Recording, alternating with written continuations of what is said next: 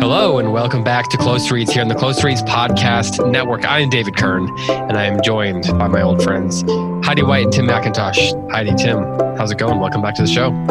Thanks, David. Good to be here. We are here to talk about the Odyssey. Books 11 and 12. This is our last, well, it's not our last, I was going to say it's our last section of 2 books. It's just our last section of 2 books for the next couple of weeks.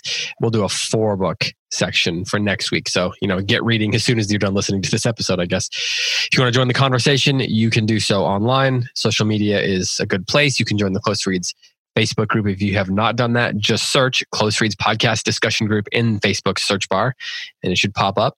Click request to join, and we will approve you post haste. You can, of course, also follow us on Instagram and Twitter at Close Reads Pods. You can sign up for the Close Reads newsletter at closereads.substack.com, or you can email us at closereadspodcasts@gmail.com. Like I said, we are here to discuss the Odyssey, but we also, little inside baseball here, we also are going to be recording a bonus episode today after this for those of you who are Patreon supporters. We're going to be doing our monthly short story recording immediately after this. So make sure you're signed up for that. We're going to be talking about a story by Willa Cather. We've also posted stories by Hemingway and Agatha Christie in the last couple months. So if you are a Close Reads Patreon supporter, you can go listen to those now. And if you're not, then consider doing so. It supports the show, helps us do more episodes, helps us pay Tim and Heidi and our editor, Logan. Shout out to Logan, by the way. Check that out. You can go over to patreon.com/closeread to learn more about that. But let's get down to business. Now that we're done with the business, let's get down to business. Books 11 and 12 of the Odyssey. We descend into hell. Literally. And then we wind up out on the open sea. There's a lot we could talk about here, but I wanted to ask you a question about virtue, because last week we talked about the question of Odysseus's virtue. We weren't questioning whether he is virtuous per se, but we were talking about what were some of the things that the ancient Greeks understood to be virtues, and how might those be different than what, say, the contemporary Christian virtues might be, or even the sort of Judeo-Christian tradition might suggest they are.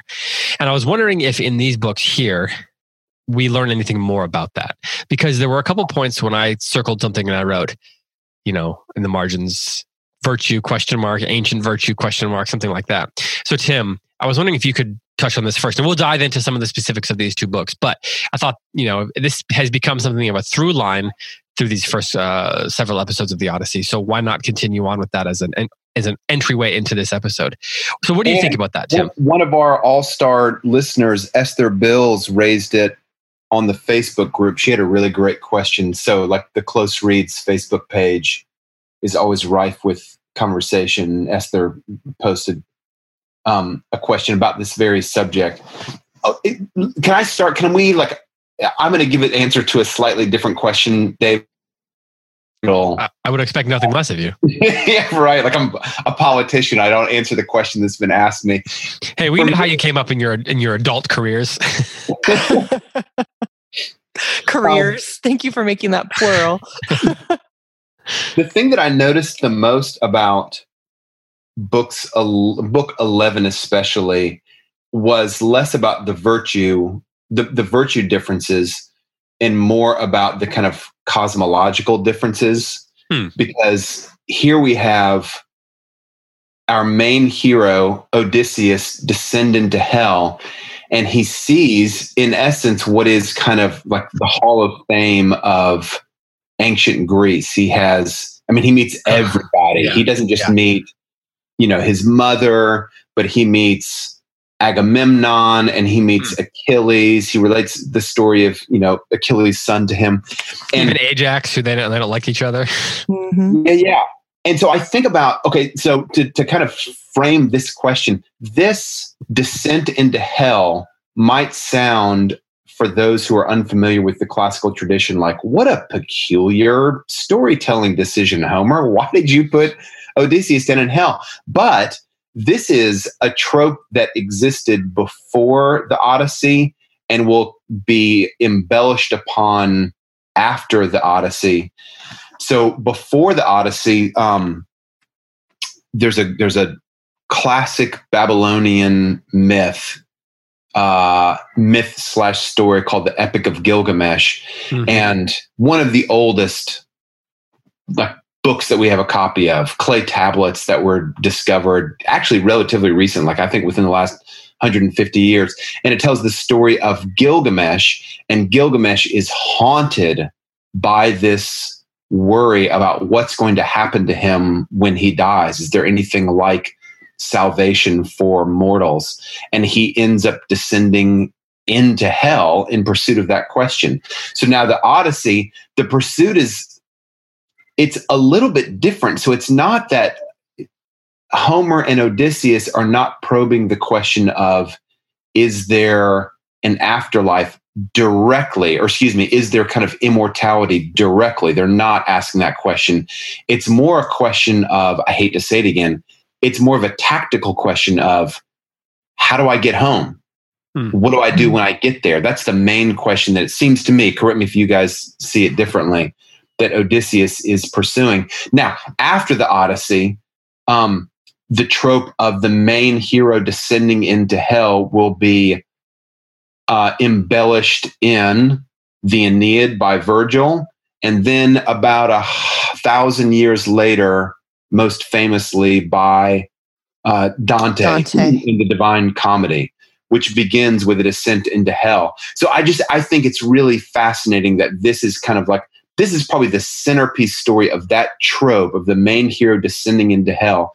And I think what's really interesting is Dante, coming from the Christian tradition, is the story of the descent to hell is the story of the main character in search of virtue and in search of immortality. And I think by contrast, Odysseus is not on that same search. I don't think he's looking for virtue. I don't think he's looking for immortality. I think he's looking for a way to get home, to rightly order that home, and to pronounce justice on the people who have invaded his home.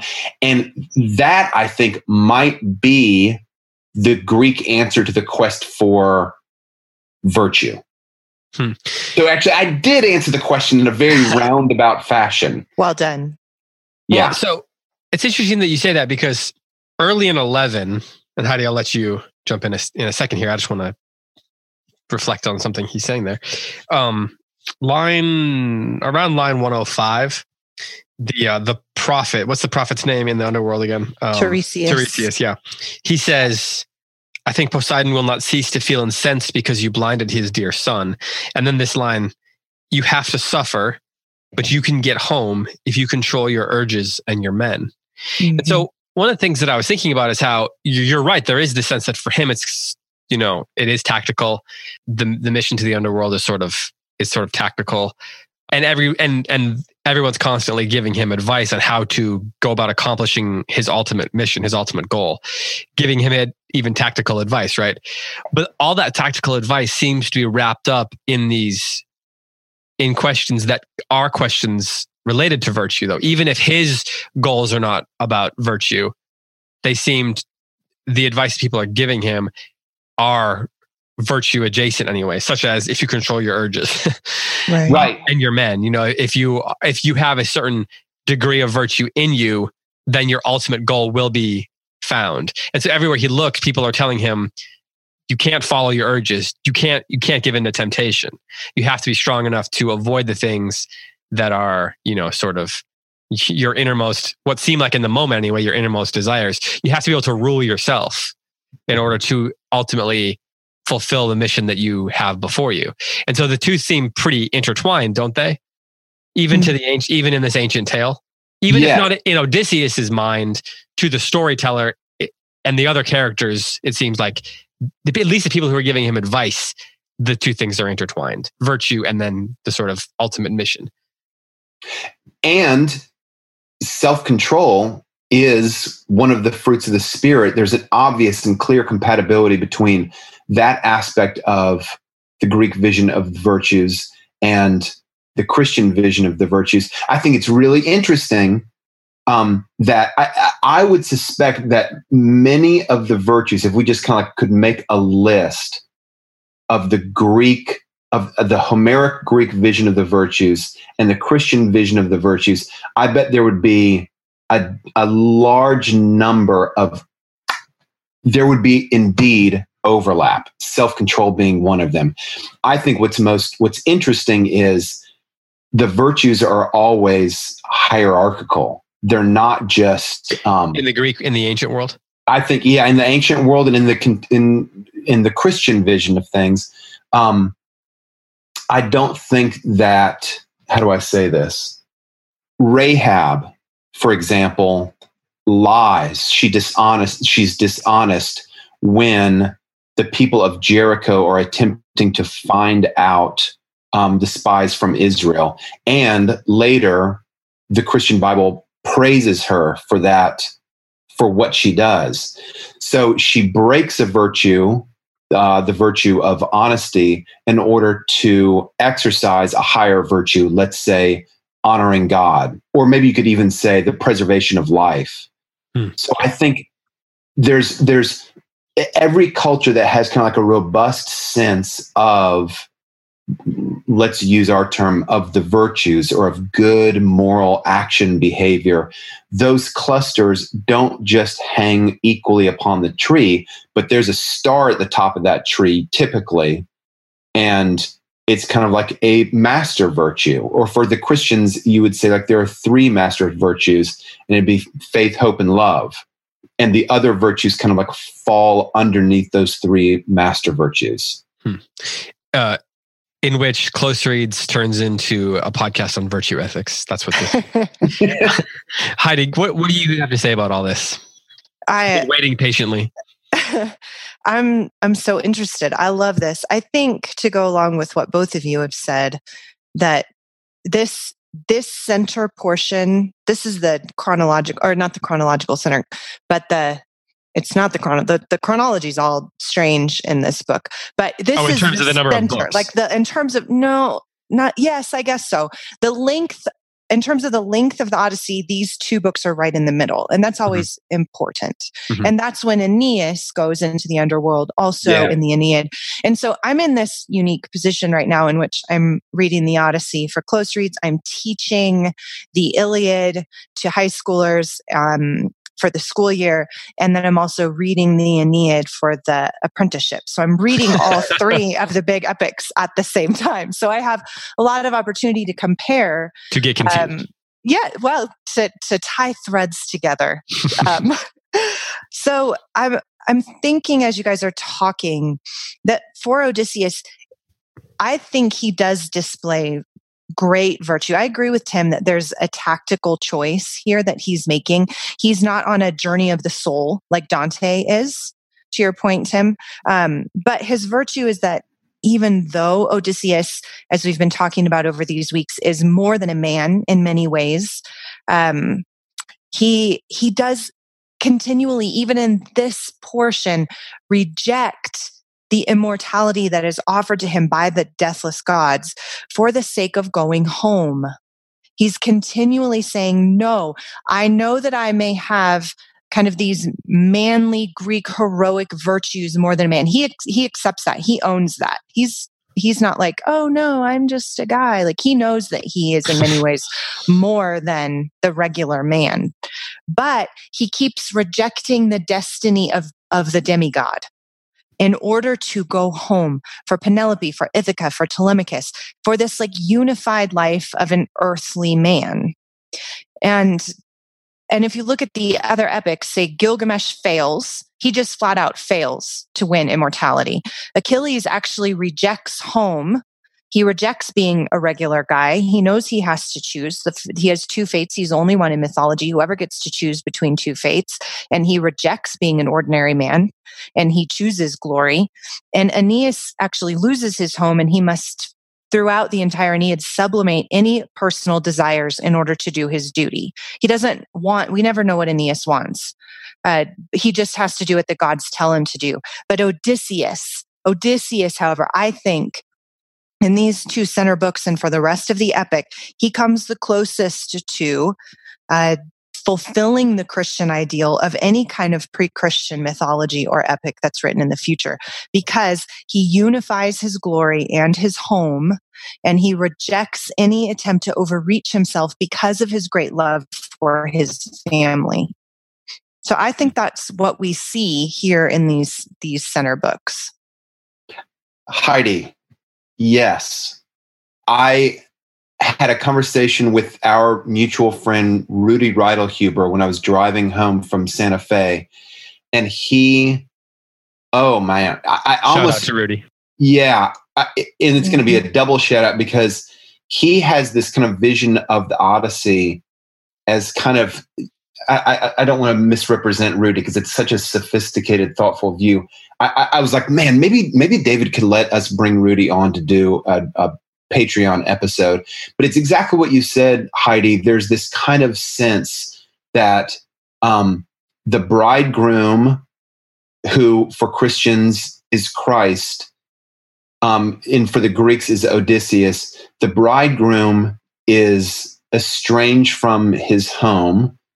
And then there will be a return, and that return will bring both a unity with the beloved and justice for his enemies. Anyway, Rudy was just like really superb on this.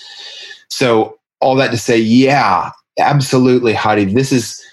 We're going to start to see, especially when Odysseus returns home after book 12, when he kind of like turns his ships toward home. We're going to start to see this sort of the allegorical aspects of the Odyssey really start to kind of, for me, match up with this sense of God returning to be with his beloved. And I think the similarities in those two stories is remarkable. I feel like I have been playing up the dissimilarities between the Homeric Greek vision of the virtues and the Christian vision of the virtues, because I am keen to maybe to help readers not paste a Christian virtue onto Homer, because it is so tempting to do that. It's so tempting to do that with every sort of like ancient piece of literature. And I am just keen to kind of like highlight the differences, and maybe I'm highlighting the differences a little bit too much. You guys should tell me. No, I think what we're trying to say, and I don't want to put words in your mouth. I'll just say what I'm trying to say, is this, that we cannot come in and use our faith as some kind of literary criticism. But what I love about the Odyssey is that it prefigures exactly what you're saying. In every way, it is an allegory of the gospel, the faithful wife waiting at home to be rescued by the king who is going to return and slay the suitors, the dangers that are besetting them, and restore the kingdom. And it's a remarkable thing that was written before our faith, before Jesus came. And that speaks, I think, to these echoes of eternity that have gone throughout human history.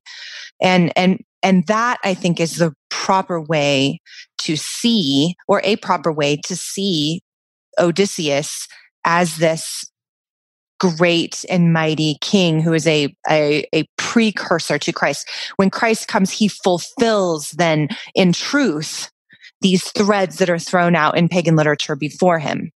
And they don't even mean to be prophetic. They're not trying to. They just do. They just are, because those things, eternity is written in our hearts, as Scripture tells us. And so whenever we write a great story, it's going to echo the story of the world, which is creation groaning to be saved.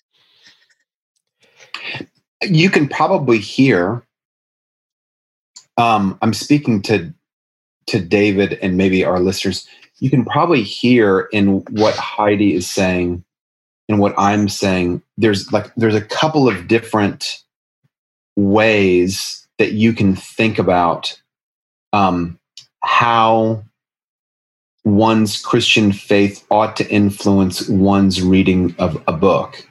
And I am with Heidi. I think it's part of the reason we find ourselves agreeing so often on the show is because I think I belong to the same school as you, Heidi. And I'm going to say we kind of come from the C.S. Lewis school. So yes, you guys know Experiment in Criticism. Basically, I'm gonna give a very short, hopefully accurate articulation of what Lewis argues in that book. Basically, Good Lewis, luck. He argues a lot in that book. there is. But I think he tries to highlight two main kind of ways of reading a book. Okay, one of them I think is the way that Heidi and I think David and I would all recommend, which is you let the book speak for itself. It kind of creates its own world, and it creates within that world rules for the characters and a reality that they have to live by. Now, those worlds are very often closely tied. They can never be too far distant from the rules of our actual world, or they just don't make sense to the reader. So they have to kind of be patterned in some way after the rules of the actual world. Like there's things like gravity. There's another way of reading, which would say, yes, those rules of like our world are so powerful and so patterned that you can actually sort of form an uber criticism or a meta criticism. And I think the biggest proponents of that, I'll mention two of them. One of them is, help me for a second, you guys. The Hero with 1,000 Faces. What's wrong with it? Conrad? No. I want to look at, hold on. I'm going to look it up. Hopefully. Campbell, Joseph Campbell. I don't know. I said Campbell. In my head, I was saying Campbell, but I said Conrad. Yes. Joseph Different Campbell. guys. Joseph Campbell. Yeah. So for Joseph Campbell, there's sort of there's an uber myth, and all of the like particular myths sort of like conform in one way or another to that kind of uber myth. The archetypal hero and so forth. The archetypal hero, exactly. So I'm gonna put someone who I really respect. I'm gonna put Jordan Peterson in that group. So Jordan Peterson has kind of become really popular in a lot of ways, and I think that he would probably. I think he's very, very sophisticated in the way that he reads, but I think that he does think that there's something like kind of archetypal heroes and archetypal journeys. And man, in some ways, I do too. But I think when reading a piece of literature, if you take those kind of preformed patterns and you impress, and you take the pattern and you sort of force it onto the cookie dough of the story, then what do you know? You're going to get the same pattern over and over. And I think what I like about C.S. Lewis is it really does dignify the storyteller and the story and the characters and the culture that we're reading about in literature. And it gives them their own voice. It gives them their own voice. And that's where I think, Lewis is trying to articulate an Experiment in Criticism, that there are these two broad camps. Both of them have great merit. I do belong, and I think that we belong, correct me if I'm wrong, you guys, in the kind of former category, which is the books create their own patterns, they create their own dynamics, they create their own rules, and we are here. Yeah, they have their own language. Yeah, and we are here to understand them, not to tell them what they actually meant. Yep. Agreed. Well, and the problem with the archetypal criticism is that it tends to not know where the myth even came from, right? Like Joseph Campbell just says in A Hero with 1,000 Faces that all stories kind of are trying to tell this one story, but that one story is created by the story. It's circular reasoning. And so what Christians say is we know the story they're trying to tell. there is a fundamental story. There is a overarching story that all stories are going to try to reach towards that echoes of eternity idea. And it succeeds or fails insofar as it attempts in truth to get there. And the Odyssey absolutely attempts to get there. Well, we could just do a deep dive on literary theory if we want. Or we could talk about the Odyssey. There's a couple. So we've got, what we have left is we've got Clytemnestra, right? Maybe the most real villain of the whole story. We've got, so he meets Agamemnon and he comes back up. Then he goes, they go back up to Circe and she tells him about the Sirens and Scylla and Charybdis, and his men all get destroyed in one fell swoop. And I think that there is this. I mean, it's interesting that you brought the concept of analogy has come up, because I think that these books, maybe it's because they're so crucial, that because they're in the middle of the story and thus have been told and retold, much like the Cyclops story, over and over again. They tend to start to take on the sort of, maybe it's by reputation, the sort of tone of analogy. Like if you. The Sirens, for example, right? And somebody posted a picture of Big Dan on the Facebook group.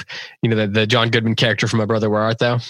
Yeah. And Oh Brother, Where Art Thou is basically just a retelling of the Odyssey, and they've made no bones about that. They haven't pretended that it's not. And so sometimes you look at something like Scylla and Charybdis or the Sirens, and what stands out the most is the sort of Pilgrim's Progress-ness of it all.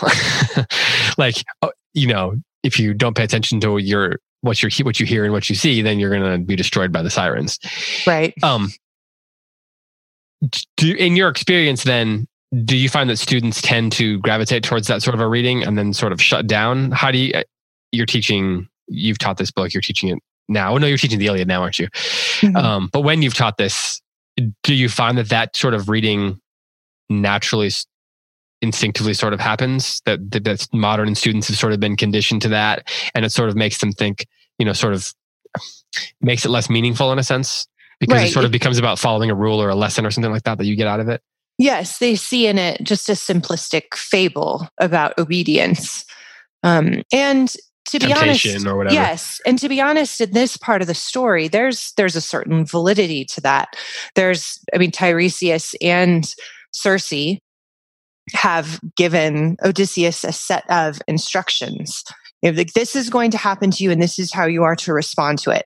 And don't be a dummy. That's basically exactly. And in some ways, he follows it to the letter of the law, and in some ways, kind of strangely, he completely ignores the warnings. And so, like for example, putting on his best armor, right? When they're passing Scylla and Charybdis. Exactly it. Or even listening to the Sirens, and certainly landing on the island where the cattle are. And so, and there is a kind of a sense in which any thoughtful reader is going to encounter, particularly the cattle part of the story, and wonder exactly what we talked about last week. Is Odysseus spinning this tale in telling it to Arete and Alcinous in the banqueting hall? And there's some evidence, even in the text, that he's not telling the whole truth about that. So, this... One of my favorite bits is when all of a sudden he's like, no, I know this because Clytemnestra told me. Calypso told me and Hermes told her. He has that little aside. And I imagine everybody who's watching him looking at him like, how do you know this? How do you know that? No, trust me. I was told. Yep. I told that. The gods told me, which in some ways I look at that as like a writer, and I think Homer's a genius because he's thinking to himself, how would Odysseus know this? I have to explain to his audience in some way how Odysseus knows something that he couldn't possibly know. So, or he's just making it. So so there's a lot of question marks here. And so that question of, can this part of the Odyssey be reduced to a fable? It can, but it probably shouldn't. There is a do this and don't do that, and Odysseus sometimes obeys and sometimes doesn't. But I think if you're going to miss a lot, particularly about the character of our hero, if you just look at it as this kind of series of fables and obedience to the gods. Tim, do your students, like you taught college most recently, did you find that college students tend to look at the story, for example, of the sirens that way? Or do they just not read it? Say they do. I didn't find them doing that. I mean, most of them were familiar with the phrase, or sort of like the concept of a siren. Yeah. But no, I didn't find. Gutenberg was still is so good at preparing students to read well, that I think that they would not read the Odyssey until their junior or senior year. And at that point, they were so well equipped to read that they typically did not do that. My younger students, I don't remember that happening, but I would think that when I taught high school, they would be more inclined to do that. But then again, I don't remember anybody kind of like playing up the sirens as this moral fable in waiting. Why do you think that the sirens chapter, we get the sirens, Scylla and Charybdis, and what's the island? The Cow Island? Helios. Yeah. We get all that jammed into one book, which I find interesting. And right in the middle of the book, as Heidi mentioned earlier, it's book 12 in an epic poem that has 24 books. And in other earlier books, even in Odysseus' little story here, he's stretched out these tales a little bit. So why do you guys think those three stories, those three trials or whatever, get jammed into this middle book? What does that mean for the structure of the book, but also, thematically? And is it just that Odysseus was getting tired of telling a story, so he just kind of was like, time to wrap it up. I got to get on the road. Tim, what do you think about that? I think it has the effect upon us of almost creating exhaustion. Like it's hard because it's so bang, bang, bang, back to back. Oh man, it's so action packed. It's so just the scene of trying to sail between Scylla and Charybdis, and then they make it. They are starving to death. They violate the sun god's whatever Tiresias' order about not eating the cattle. They're blown back out to sea. The ship is destroyed. Some of the men again are eaten by Scylla and Charybdis. It's just one thing after the other. And I think it's really hard to convey to a reader what exhaustion feels like. Like you can convey to a reader what a battle scene feels like, like a really capable writer, and Homer in the Iliad there's none more capable, can make you feel like you're there. But exhaustion is different, because exhaustion is sort of a depletion of resources, not an activity. But so I wonder if all of this action is packed so densely in to really convey how tired, how exhausted and depleted our hero is. Yeah, I think that comes through for sure in these books. And we also have to feel the weight of Odysseus's great sufferings before. I think this is another way of saying what you just said, Tim, that this is like the bottleneck of the story. This is there's so much pressure on Odysseus in the story that he's telling, because we're always remembering he's telling a story in order to get this sympathy and help for this last leg of his journey. He's one leg away from home, and everything depends on enlisting the sympathy of Alcinous and Arete right now.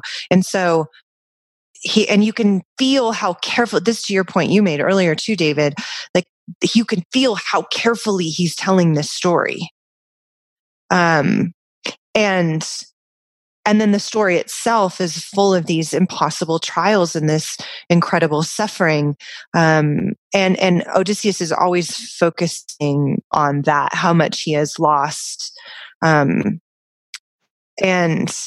it doesn't feel, people read this, and people read this section of the Odyssey, books 9 through 12. This is what people read in, say, college, their, overview of world literature class. They read the Odyssey books 9 through 12, and they think of it as this great adventure story. But that's not how Odysseus is telling it. Odysseus is telling it as a record of his manifestly horrendous sufferings, and all he wants is their help to get home.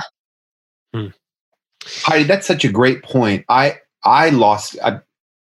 You reminded me that this is not a story told in a vacuum around the fire to strangers. This is a story told with intent, that Odysseus is trying to solicit the help of people who can actually get him back on the road, on the sea. He's trying to draw empathy. Yeah. Yes. Well, and just how tactically, Tim keeps using that word, and actually Homer uses that word. Odysseus, the great tactician.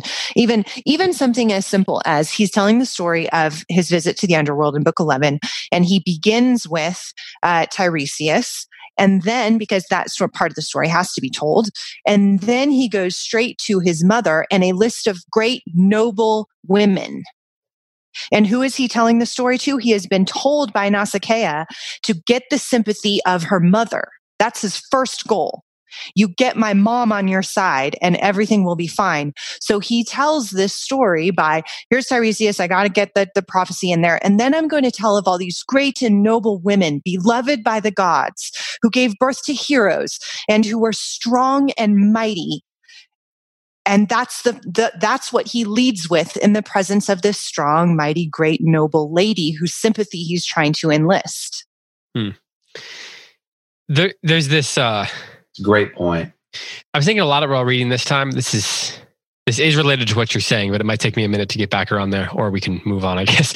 I was noticing reading book 12 in particular, but I think he does it through the whole of his little retelling of his journeys here I'm doing bad with names today. The Phaeacians. There's this sort of bittersweet sense of nostalgia and longing and things like that in the story. For example, in book 12, there's that bit where he says that sweet sleep melted from my eyes. I rushed back to the ship beside the shore. And when I was close, the meaty smell of cooking enfolded me. I groaned, and then he talks to the gods. And I was thinking about how there's this sort of constant dichotomy being brought up, or this contrast between what I would, for lack of a better word, I would call pleasures, the sweet sleep of sweet sleep, which is a phrase that's he uses over and over and over again, or at least in her translation, Emily Wilson does. And I actually like that she repeats that. And then there's that sort of concept of the meaty smell of cooking and these, these longings, the concept of pleasure versus that book 11 idea of controlling urges. And he, as he's telling the story, seems to be, I'm not going to say I wouldn't say that he's necessarily doing it on purpose, although maybe he is, but it seems that under the surface, the subtext of his story is the tribulation that is rejecting pleasure and controlling urges, and the relationship between that and getting home, and then getting home, fulfilling that ultimate mission or whatever, as Tim put it earlier, that only happens through rejecting pleasure and controlling urges.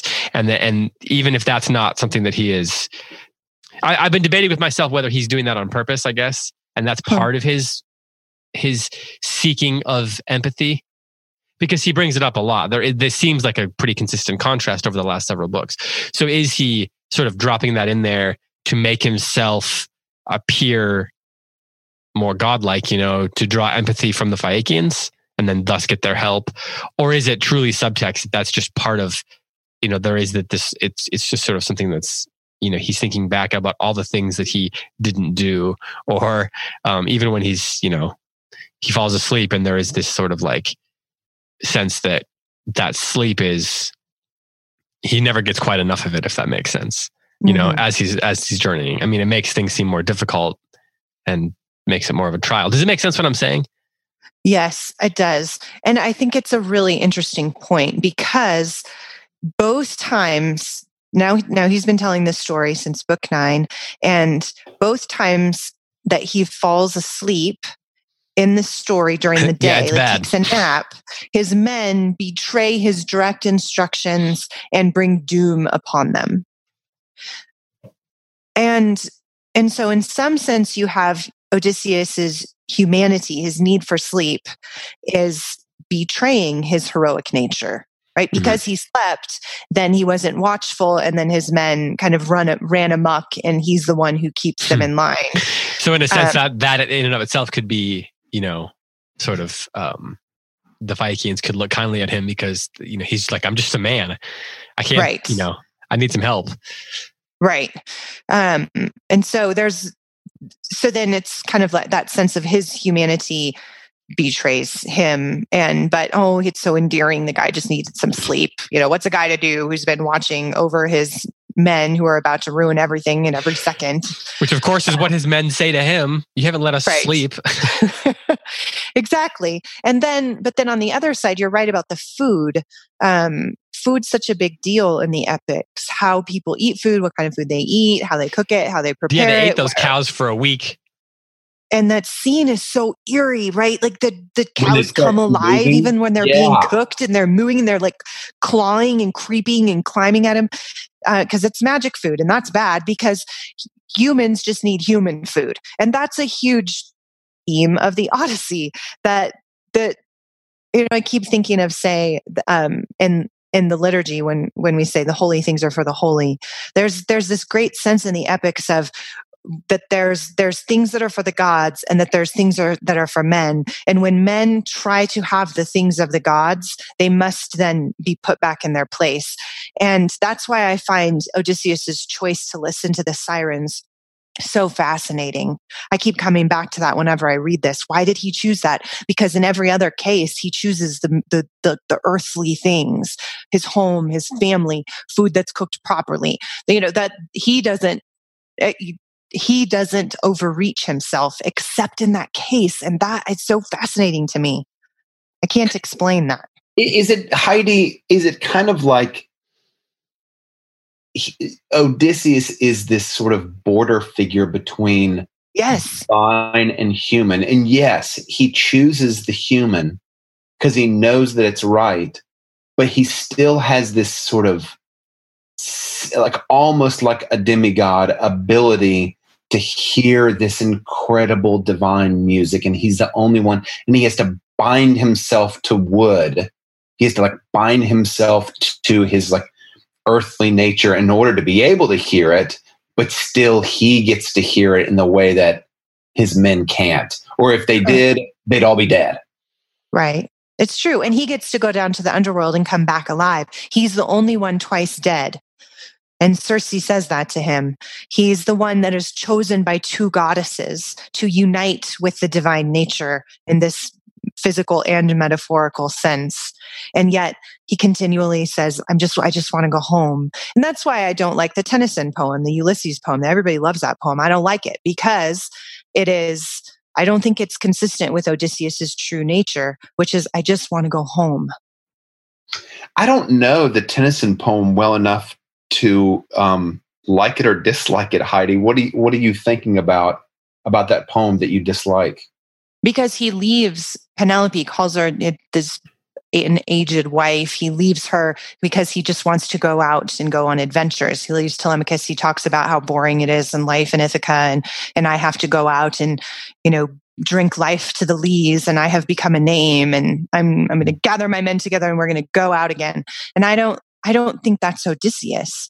I don't think that's what we see in the Odyssey. Especially the second half of the Odyssey. And I think is what David just mentioned about kind of these earthly things, these earthy, concrete things of the world that keep being mentioned over and over again in this grand epic by Odysseus himself as being kind of the things that tie him to home. And he's always describing rocky Ithaca, and he wants to get home, and he keeps talking about the food he wants to eat at home, right? I want to go home, and I want to eat this food in my own dining hall with my wife and my son, and I want to hear the music of my bard. And there's just this, he has never forgotten the goodness of just being an ordinary man, but he's constantly being tempted by these false homecomings to go beyond his ordinary humanity and live in that borderland that you're talking about. And I see him as just saying, no, that's not what I want, except with the sirens. Wait, what do you mean? Except with the sirens? Because he chooses to listen to their music, even knowing that it will ruin him. And he even talks about that later. He never liked music again after he heard the song of the sirens. But that's kind of the moment that he seems to not reject being an ordinary man, but he seems to kind of say, okay, I know I can handle it. My men can't handle it, but I can. Well, but he's told to do that, isn't he? I mean, he's told, given the option of doing that. He tells his men that Cersei told him to. And here's what I mean. In book 12, there's some indications of his deception. He tells his men, Cersei told me to listen to the voice of the sirens. Mm-hmm. But Cersei told him, don't do it. But if you want to, have your men lash you to the mast. Right. Okay. Yeah. So he gives him the option. Heidi, why does the story of the sirens, Odysseus' kind of response to the sirens, different for you than sleeping with Calypso and with Circe? Because you could make the case that that's him kind of like stepping into this sort of demigod role. Is the difference that sleeping with Calypso and Circe was under compulsion? Right. It's a good question. And this is what I've been thinking. David's been thinking about this thing he just mentioned. This is the thing I've been thinking about. So the Circe interlude happens before Calypso, and he willingly stays with Circe for 1 year. And chronologically, not in the not when the books happen. Yeah. Yes, exactly. In the chronological unfolding of this story, Circe comes first, Calypso comes later. And so I'm wondering if this is in some ways the growth of Odysseus, because he does stay with Circe for a year, and it is his men who remind him it's time to go. And when he goes to Circe and says it's time to go, she's like, sure, go ahead. So at any point, and the implication is she would have let him go anytime, and he stayed with her. So but then with Calypso, it's very clear from the text that he never wants to be there. So, and she keeps him as a pet, right? And so what I'm wondering is if this is kind of the growth of Odysseus, and him listening to the sirens is, there's no judgment on it in the text, but it seems to me to be inconsistent with him and his constant choice to be an ordinary person over and over again. So I know I'm not expressing this very well, but I'm noticing it. And I'm definitely not I approach these books every time I read them, I get something new about them. I have more questions than answers. And so this is one of my questions in reading it this time is, why does he listen to the sirens when in every other case he seems to choose kind of those earthly things, those ordinary man things?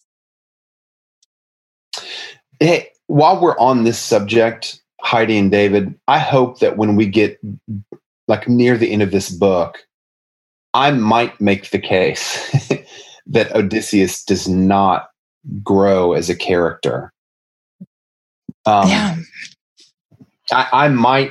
don't. He's certainly not static, and I don't mean if I do argue, and I'm reluctant to argue because I don't know how many times I've been through the Odyssey, but I'm like you, Heidi. Every time I go through, especially when you're reading a book that's however like 2,700 years old, it's difficult and it's complicated. But in previous readings, I've thought, does he actually change, or is the reason the book is so fulfilling is because he acts like himself the whole time. And he doesn't really learn that much. He just either gets to act like himself and triumph over his enemies, or he doesn't. So maybe when we get to the end of later in the book, we can raise that. We can raise that question. It's a good question. I think a very big, very good question. And it's when he gets back home, which we're going to get there, I can't wait for that. Lots of people think the second half of the Odyssey drags, but I love every minute of it. I agree. Because this is the mission he's been on the whole time. This is where he's headed. And now he's been born again, brought out of the realm of the dead. He goes through these great sufferings so that the prophet, and the prophecy is fulfilled. The prophecy from Polyphemus and from Tiresias and from Circe, all three of them tell him the same thing.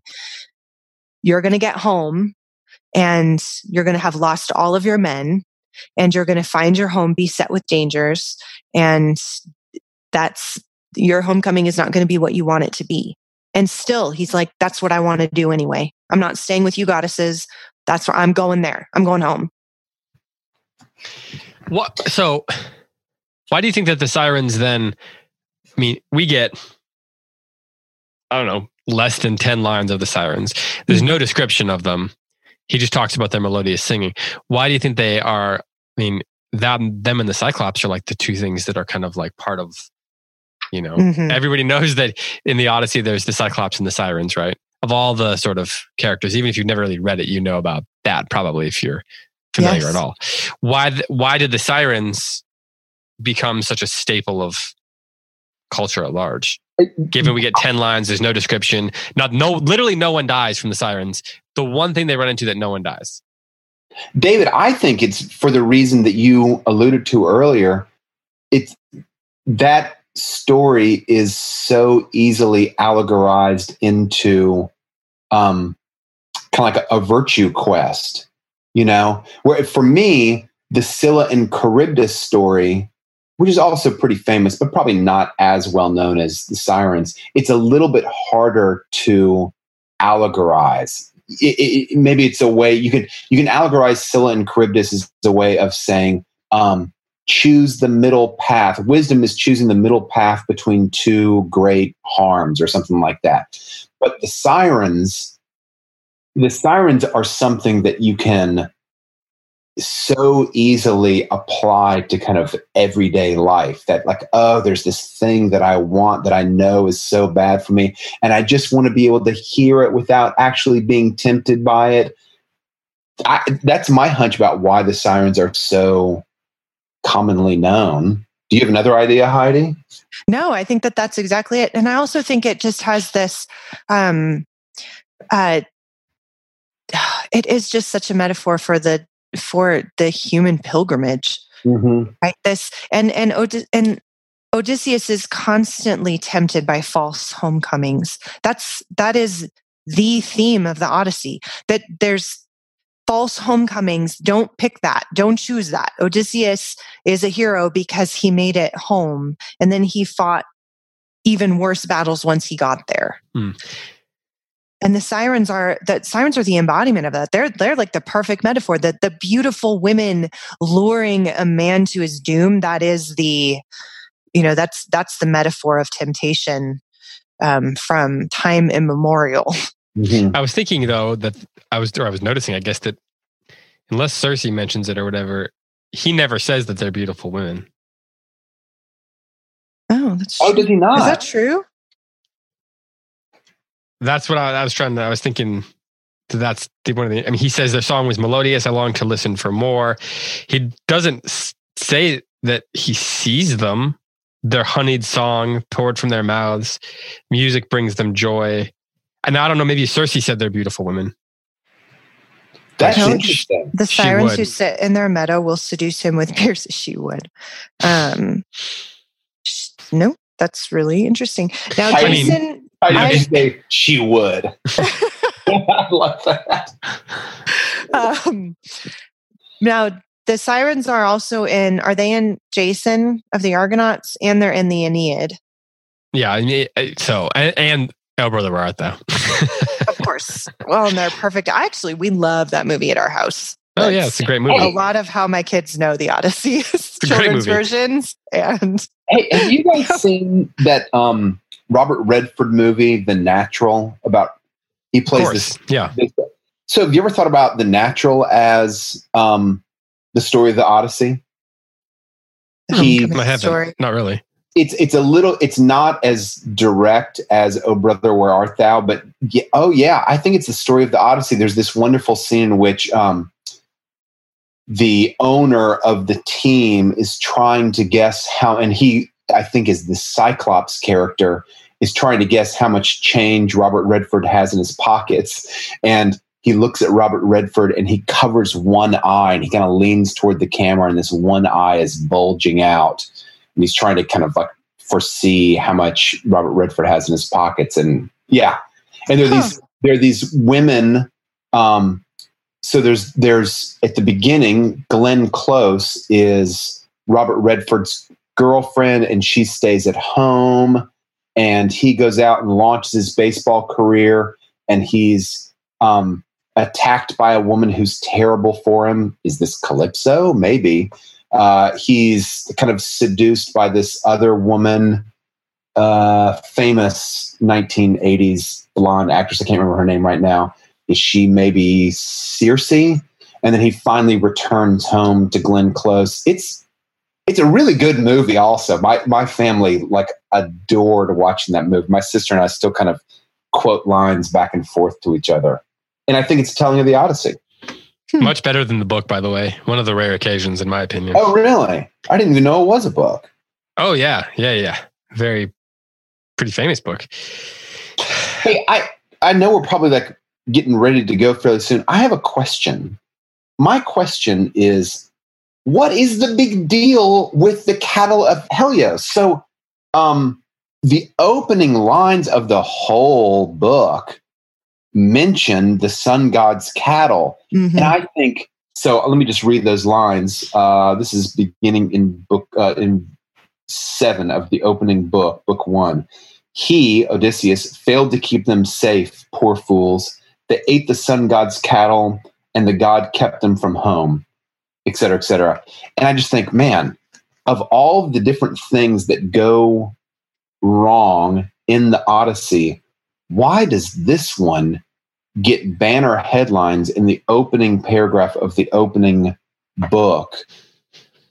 Do you guys have a notion of that? Am I missing something?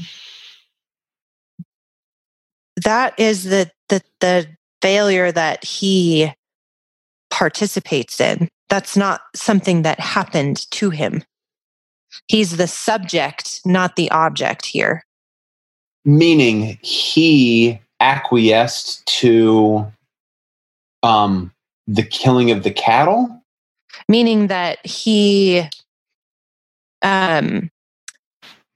that the other sufferings that Odysseus went through, if you take his word for it within the story, actually were something that happened to him, right? Calypso takes him to... How is that? How would you say this is different? And in this case, he chose to land on... Oh, he let them go ahead and land on the island, and then he went to sleep.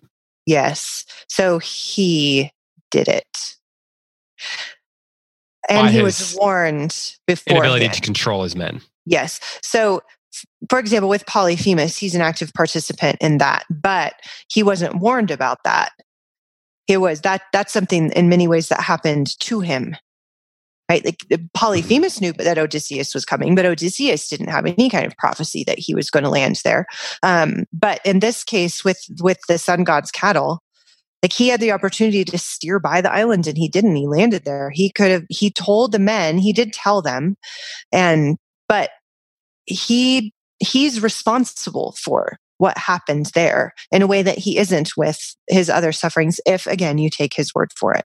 Like Scylla and Charybdis also. Yes. Yeah. Although that's the thing that Virgil and Dante blame him for.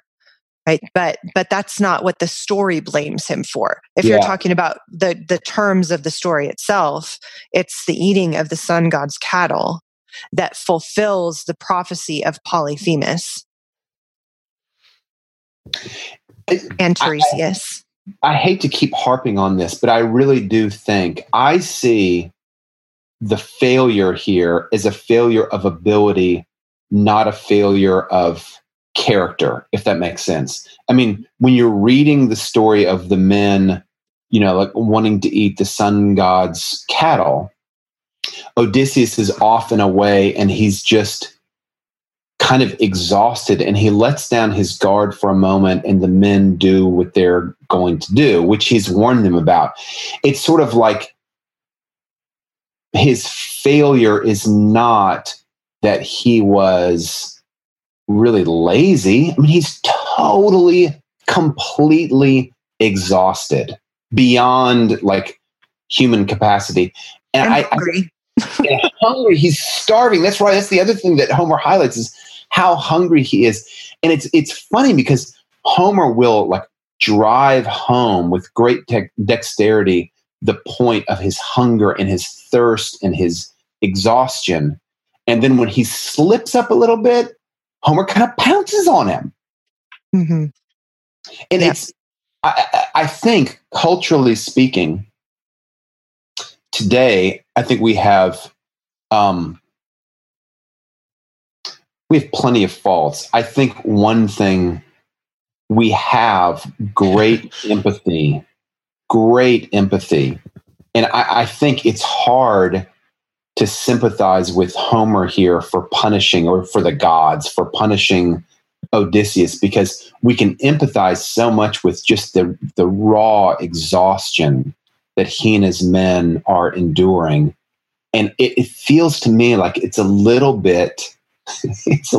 unjust to let them have it given their state. You're saying that the gods are unjust?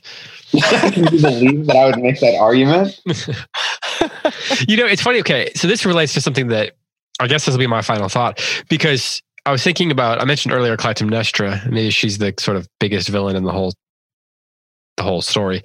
And I was thinking about all the different, I don't want to say villain, all the different obstacles Odysseus and his men, or at least Odysseus, face. You have Calypso and Circe. You have some of the gods themselves, Scylla and Charybdis, and the Cyclops and the Sirens, and in some ways his men's lack of fortitude, his own question, his own need to have fortitude. There's all these different things, all ultimately leading up to, I guess you see it, the ocean itself as kind of stirred up by the gods, and then ultimately leading up to the suitors. And I was thinking about how, are any of those real villains, like really like inherently sort of like their purpose in the story, yes, is to like be an obstacle for him, right? But even the Cyclops, is he like evil? Right. Are the Sirens evil? No, their nature is to do something that is dangerous to people, and thus people should avoid them. And so I was thinking about how do you've talked a lot about the concept of like false homecomings, and even like Calypso and Circe are not evil, right? And so then the suitors are the next thing that maybe they're evil, but also they're they might just be being what's the word, just taking advantage of the situation. Right. Maybe they're not, maybe evil is the wrong thing. They're certainly an obstacle. They're certainly maybe like the bad guy. But in Clytemnestra, we get like, that's real villainy. And, he learns about her story and what she did, to Agamemnon in the underworld. And for Odysseus, that has to be something that's sort of like hovering over his thoughts, right? Like, what does he need to look out for when he's getting home? He's even warned of that. And his, he has this sense of faith in Penelope that she's going to be faithful to him. But I was just thinking about how, of all the things they run up against, none of them you could really say are evil. But right. Clytemnestra is that's true Shakespearean villainy there. and that of false homecoming comes in book 11, I think, is really important, because it's right before, he finds out if he's going to, right before he finds out if he's going to get help and he's going to head home, and we're going to ultimately get the sort of, the story of what happens when he makes it home. And, if that had happened in book 7 or book 8, it still would be meaningful, but I wonder if it'd be less meaningful, or less sort of cast less of a pall on the final stages of his journey. Because for us, it sort of is hovering over the story, even if we know, because of the telemachy, that Penelope is faithful to him. the story's not the same without that bit. To me, you could almost substitute any magical creature, any storm. It could have been anything else. In some ways, they could be substituted for the Cyclops, or some other beautiful demigoddess instead of Calypso or whatever. But that's the one story I think that has to be there. That is like essential to the nature of the story. Like, is uniquely, distinctly necessary to be there. Does that make sense? Yeah, it does. David, it makes total sense. And I completely agree. But wouldn't that make the suitors, in some ways, they're just as evil as Clytemnestra? In the only difference between them is Clytemnestra was successful and they haven't yet been successful. Yeah, but I think that, they're home wreckers. They're all home wreckers. Yeah, but that's okay. So, I mean, we'll talk about degree of virtues. Maybe we should talk about the degree of evil as well. Because, right. Is it worse to go in there and take advantage of a situation when you don't actually think Odysseus is going to come home? Like, there's no way they thought he was coming home, right? So they're taking advantage of the situation. I mean, I'm not saying that they're not villainous in some degree, but is that actually as bad or worse than Clytemnestra knowing he's coming home and then treacherously destroying her own home and her husband? I guess that's the distinction I would make. I would argue that the suitors claim to think that he's not coming home, but why do they worry so much that he might be? And they're worried about it. So, but I think, like, in the Greek view, the argument could be Clytemnestra is worse. Let me make sure I say this the right way. The intention of both Clytemnestra and the suitors is the same. They both have intentions of basically usurping, let's make it like simple, usurping a home or usurping their place within a home. Let's say that. Mm-hmm. And I think the Greeks would say, yeah, actually Clytemnestra was worse because she was successful. The suitors were a little bit less bad just because they weren't successful. Whereas I think... Or they failed because they weren't bad enough. Yeah, maybe you could say that. And I think that would be true. But your bigger point about, like, these other things, like the Scylla and Charybdis and the Cyclops sort of acting within their nature, and so they're against the hero and they're bad in that way.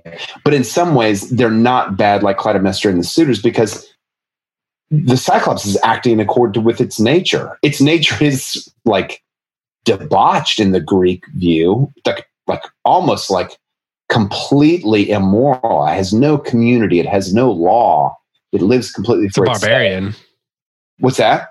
He's a barbarian. He's a barbarian. But he's kind of still just like acting in accord with his nature. Well, and like the sirens, that's the big one. That's when I started thinking about it, because it talks about how their singing gave them pleasure or whatever, and they're just these creatures, whatever they are, women, whatever, and they're just, all they do is sing. It doesn't. You don't even get the sense that. I mean, are they anything worse than like a tornado, for example? Right. Like, I don't think so. Is there evil agency behind them? Like that their mission is to destroy things? Like, or are they a hurricane? Are they a tornado? Are they something they are sort of a force of nature? The conflict, a force of nature, a sort of confluence of circumstances such that it leads to the demise of people who do not avoid them, and do not, and therefore who do not listen to people who can warn about them. I don't know. I just found that really interesting, and the sirens coming. The book after we learn about what happened to what Clytemnestra did to Agamemnon. And I think it's important that Agamemnon, of all the Greek heroes to go home and get killed, it's Agamemnon, because he's the high king, right? Mm-hmm. And he is the one that goes home and is treacherously killed by his wife. I just find the formal structural place of that in the story to be really fascinating. Uh-huh. Heidi, do you have any final thoughts? Well, yeah, I think to go along with what the two of you are discussing, the epics are, they're not fairy tales. They're not good embodied in a hero and evil embodied in a villain. That even these epic stories, and I've said this before, and this is my favorite thing about the epics, is that they have this grand scale to them. But when it comes to the decisions that each character makes and what motivates the characters, they're, profoundly human. Even something like Clytemnestra, who is the closest thing you get to the villain in the story. And Helen might be a better example of this. Helen is completely ambiguous throughout both the Iliad and the Odyssey. We had a 2-hour discussion on this in my class yesterday about Helen, that she is. It's very easy to villainize Helen, to your all's point. It's easy to villainize her, but it's unfair to her because the epic presents her as a human person who's caught in these implacable tensions that are being played out around her by the fates and the gods and the war and love and other people's choices. And that happens over and over again in the Odyssey and in the Iliad, that there's a grand scale, but it all comes down to some of these very human motivations, like Odysseus just wanting to get home. Loving his wife after 20 years. Yes. Sorry. Yeah, no, you're right. And Tim's right about the empathy. And that's something that in later Western stories, like in fairy tales, if you're trying to have empathy for the witch, you're reading the story wrong. She is supposed to be a villain, again, to be true to the world of the story. That in Hansel and Gretel, the witch is just bad, and we're not supposed to have empathy for her, and you're reading the story wrong if you do. You're not supposed to feel bad for her at the end when she gets cooked in her own oven. Yes, but that's exactly right. You're supposed to be grateful, and don't make some movie about how she has a bad childhood and maybe we should feel a little bit bad for her. That's just reading and fairy tale wrong. But that's not the case with the epics. There is this ambiguity and this humanity that we are, I think, supposed to be drawn into and caught up in, and supposed to make us have some question marks above our head as we're reading it. Yeah, have a little empathy for the most beautiful person in the world, all right? She had a really hard life. Can you imagine being that? Heidi's point, I think, is a really good one. It's tempting to give agency to Helen, and you have to kind of remember, wait, she's a war slave. It's hard to be critical of her for not having agency because she is like this ambiguous character. Yeah, but her will was kind of not her own. She was swept up into this like horrible situation. Anyway, Heidi already said it. Better than that. Well, we should wrap up. Tim, do you want to add anything? One literary nerd thing that I think most people know, the origin of the word barbarian comes from the Greeks. They would call outsiders barbarians. And the reason they did that is because when they heard non-Greek speaking, the language, the words sounded like bar, bar, bar, bar, bar, bar, bar. And so that's where the word barbarian comes from. You guys, I'm going to go ahead and say that sounds made up, but it's probably true. It is true. It does sound made up. I read it in a couple of different sources. Mm-hmm. That's true. And I've probably read the same sources, so I. Yeah, Wikipedia for the word. We read the same books, right? Wikipedia, by the way, I think we need to get over. Wikipedia is a great resource. I know. I'm just kidding. Okay. All right. Well, thanks to you both. Like I said, we will be covering 4 books for next week. So get your reading in. We will cover 13 through 16, and then the last 4 weeks will all be two books at a time as we move towards the end of this epic amount of reading. Don't forget about the Daily Poem, which is back now for your school year.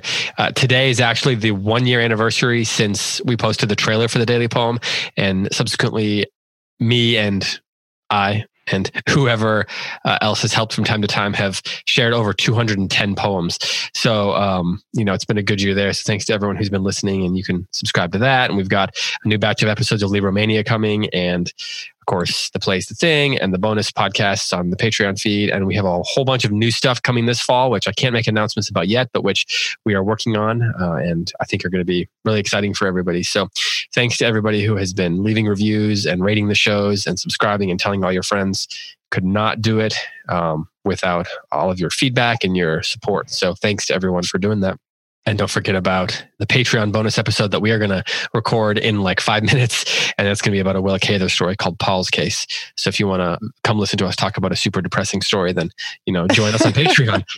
It's like, it's lovely also. I had never heard of it and I loved it. Yeah. It's I would say bizarre is a good word for it too. Yeah. I can't wait to talk to you guys about the story. All right, well, then let's go do that. Okay, so we'll hang up on this call and we'll start a new one for that. So as always, thanks to everyone for listening. For Heidi White, for Tim McIntosh, I'm David Kern. Happy reading. We'll talk to you next week.